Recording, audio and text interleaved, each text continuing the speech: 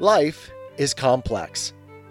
Join us for the simple gifts of wisdom, love, and delight in the written word. 1984 by George Orwell. Part 2, Chapter 9. Part 1 of 6 parts. Winston was gelatinous with fatigue. Gelatinous was the right word. It had come into his mind spontaneously. His body seemed to have not only the weakness of a jelly, but its translucency. He felt that if he held up his hand, he would be able to see the light through it. All the blood and lymph had been drained out of him by an enormous debauch of work, leaving only a frail structure of nerves, bones, and skin. All sensations seemed to be magnified. His overalls fretted his shoulders. The pavement tickled his feet. Even the opening and closing of a hand was an effort that made his joints creak. He had worked more than 90 hours in 5 days. So had everyone else in the ministry. Now it was all over, and he had literally nothing to do. No party work of any description until tomorrow morning. He could spend 6 hours in the hiding place and another 9 in his own bed. Slowly, in mild afternoon sunshine, he walked up a dingy street in the direction of Mr. Charrington's shop, keeping one eye open for the patrols, but irrationally convinced that this afternoon there was no danger of anyone interfering with him. The heavy briefcase that he was carrying bumped against his knee at each step, sending a tingling sensation up and down the skin of his leg. Inside it was the book, which he had now had in his possession for 6 days and had not yet opened, nor even looked at. On the 6th day of Hate Week, after the processions, the speeches, the shouting, the singing, the banners, the posters, the films, the waxworks, the rolling of drums and squealing of trumpets, the tramp of marching feet, the grinding of the caterpillars of tanks, the roar of massed planes, the booming of guns, after 6 days of this, when the great orgasm was quivering to its climax, and the general hatred of Eurasia had boiled up into such delirium that if the crowd could have got their hands on the 2,000 Eurasian war criminals who were to be publicly hanged on the last day of the proceedings, they would unquestionably have torn them to pieces. At just this moment it had been announced that Oceania was not, after all, at war with Eurasia. Oceania was at war with East Asia. Eurasia was an ally. There was, of course, no admission that any change had taken place. Merely it became known, with extreme suddenness, and everywhere at once, that East Asia, and not Eurasia, was the enemy. Winston was taking part in a demonstration in one of the central London squares at the moment when it happened. It was night, and the white faces and the scarlet banners were luridly floodlit. The square was packed with several thousand people, including a block of about 1,000 schoolchildren in the uniform of the spies. On a scarlet-draped platform, an orator of the inner party, a small, lean man with disproportionately long arms and a large, bald skull over which a few lank locks straggled, was haranguing the crowd. A little Rumpelstiltskin figure, contorted with hatred, he gripped the neck of the microphone with one hand, while the other, enormous at the end of a bony arm, clawed the air menacingly above his head. His voice, made metallic by the amplifiers, boomed forth an endless catalogue of atrocities, massacres, deportations, lootings, rapings, torture of prisoners, bombing of civilians, lying propaganda, unjust aggressions, broken treaties.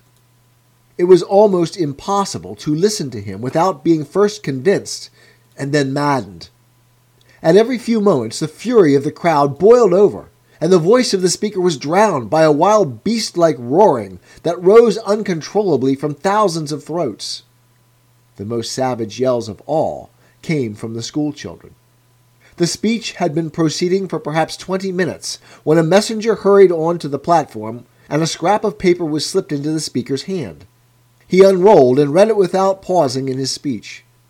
Nothing altered in his voice or manner, or in the content of what he was saying. But suddenly the names were different. Without words said, a wave of understanding rippled through the crowd. Oceania was at war with East Asia. The next moment there was a tremendous commotion. The banners and posters with which the square was decorated were all wrong. Quite half of them had the wrong faces on them. It was sabotage. The agents of Goldstein had been at work. There was a riotous interlude while posters were ripped from the walls, banners torn to shreds, and trampled underfoot. The spies performed prodigies of activity in clambering over the rooftops and cutting the streamers that fluttered from the chimneys. But within 2 or 3 minutes it was all over. The orator, still gripping the neck of the microphone, his shoulders hunched forward, his free hand clawing at the air, had gone straight on with his speech. 1 minute more, and the feral roars of rage were again bursting from the crowd. The hate continued exactly as before, except that the target had been changed. The thing that impressed Winston in looking back was that the speaker had switched from one line to the other actually in mid-sentence, not only without a pause, but without even breaking the syntax. But at the moment he had other things to preoccupy him. It was during the moment of disorder, while the posters were being torn down, that a man whose face he did not see had tapped him on the shoulder and said, "Excuse me, I think you've dropped your briefcase." He took the briefcase abstractedly, without speaking. He knew that it would be days before he had an opportunity to look inside it. The instant that the demonstration was over, he went straight to the Ministry of Truth, though the time was now nearly 23 hours. The entire staff of the ministry had done likewise, the orders already issuing from the telescreen, recalling them to their posts, were hardly necessary. Oceania was at war with East Asia. Oceania had always been at war with East Asia. A large part of the political literature of 5 years was now completely obsolete.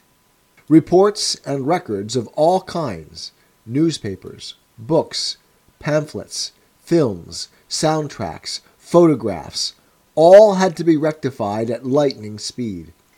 Although no directive was ever issued, it was known that the chiefs of the department intended that within 1 week no reference to the war with Eurasia or the alliance with East Asia should remain in existence anywhere. The work was overwhelming, all the more so because the processes that it involved could not be called by their true names. Everyone in the records department worked 18 hours in the 24, with 2 3-hour snatches of sleep. Mattresses were brought up from the cellars and pitched all over the corridors.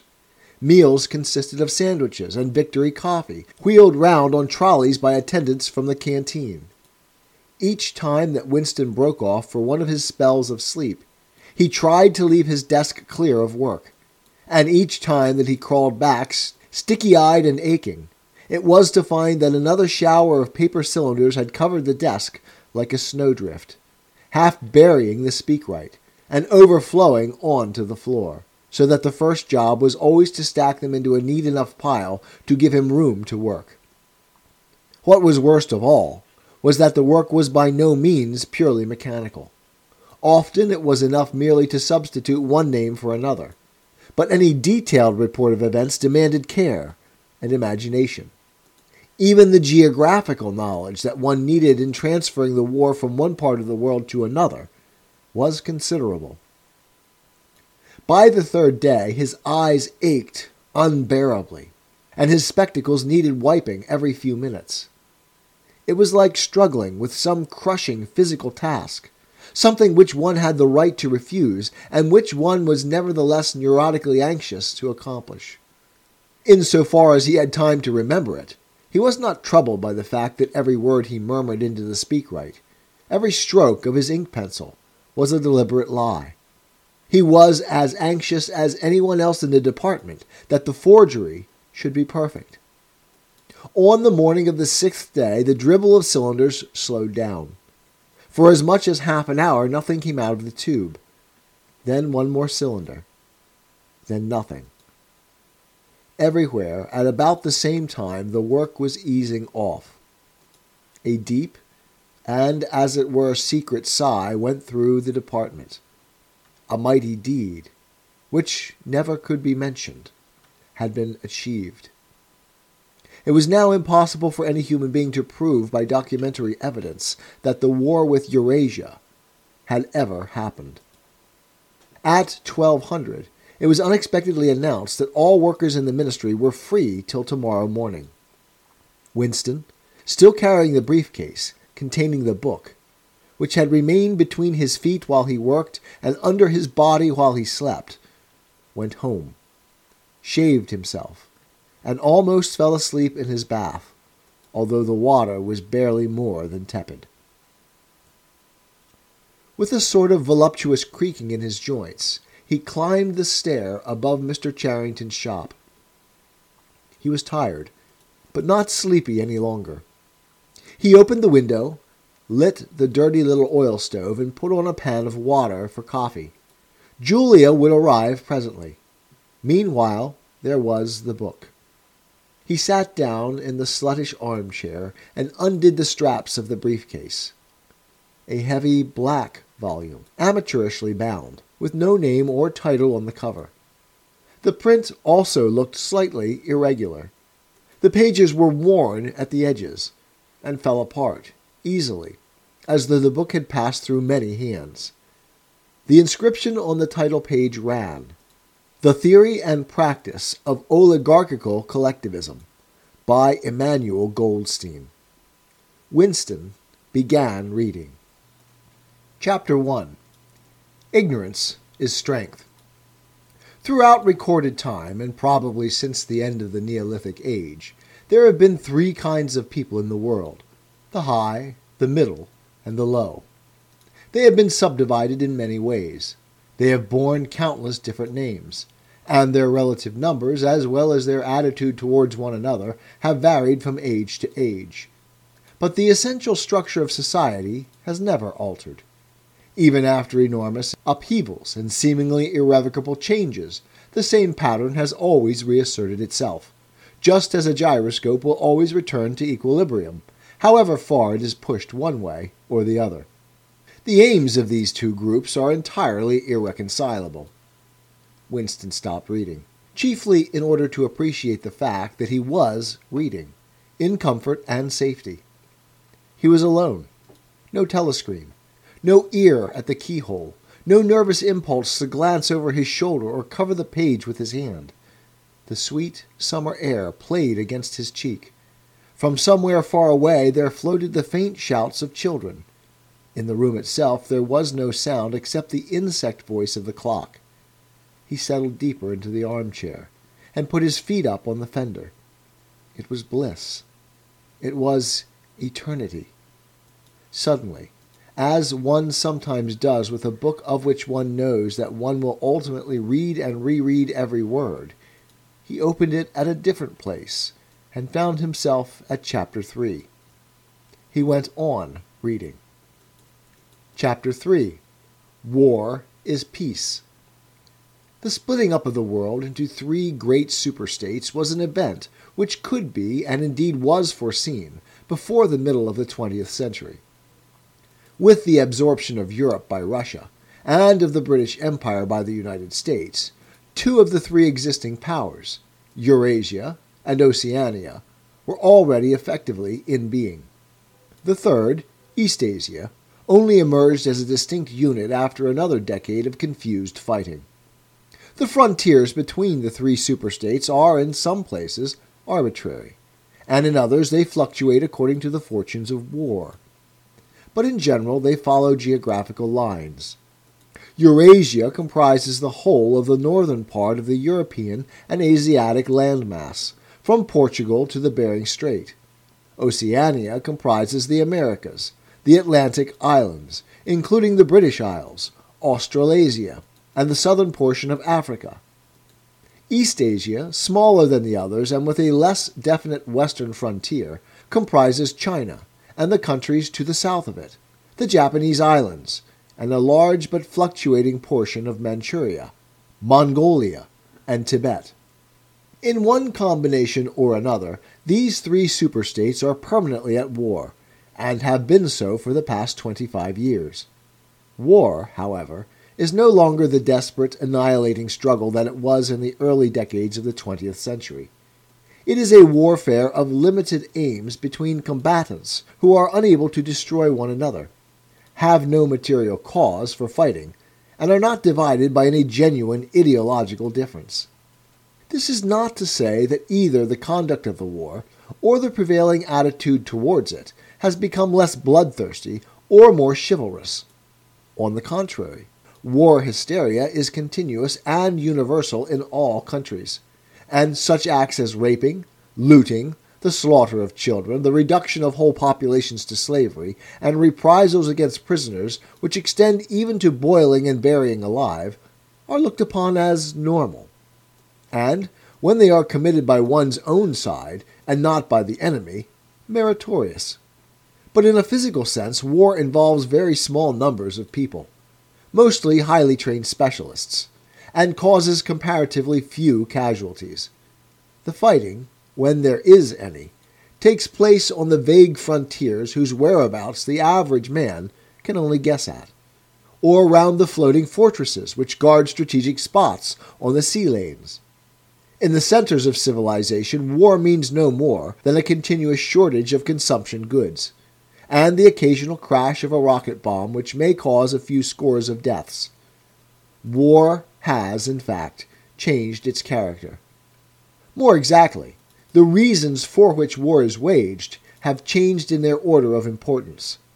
Motives which were already present to some small extent in the great wars of the early 20th century have now become dominant and are consciously recognized and acted upon. 'Tis the gift to be simple. 'Tis the gift to be free. 'Tis the gift to come down where we ought to be. And when we find ourselves in the place just right, 'twill be in the valley of love and delight. When true simplicity is gained, to bow and to bend, we will not be ashamed.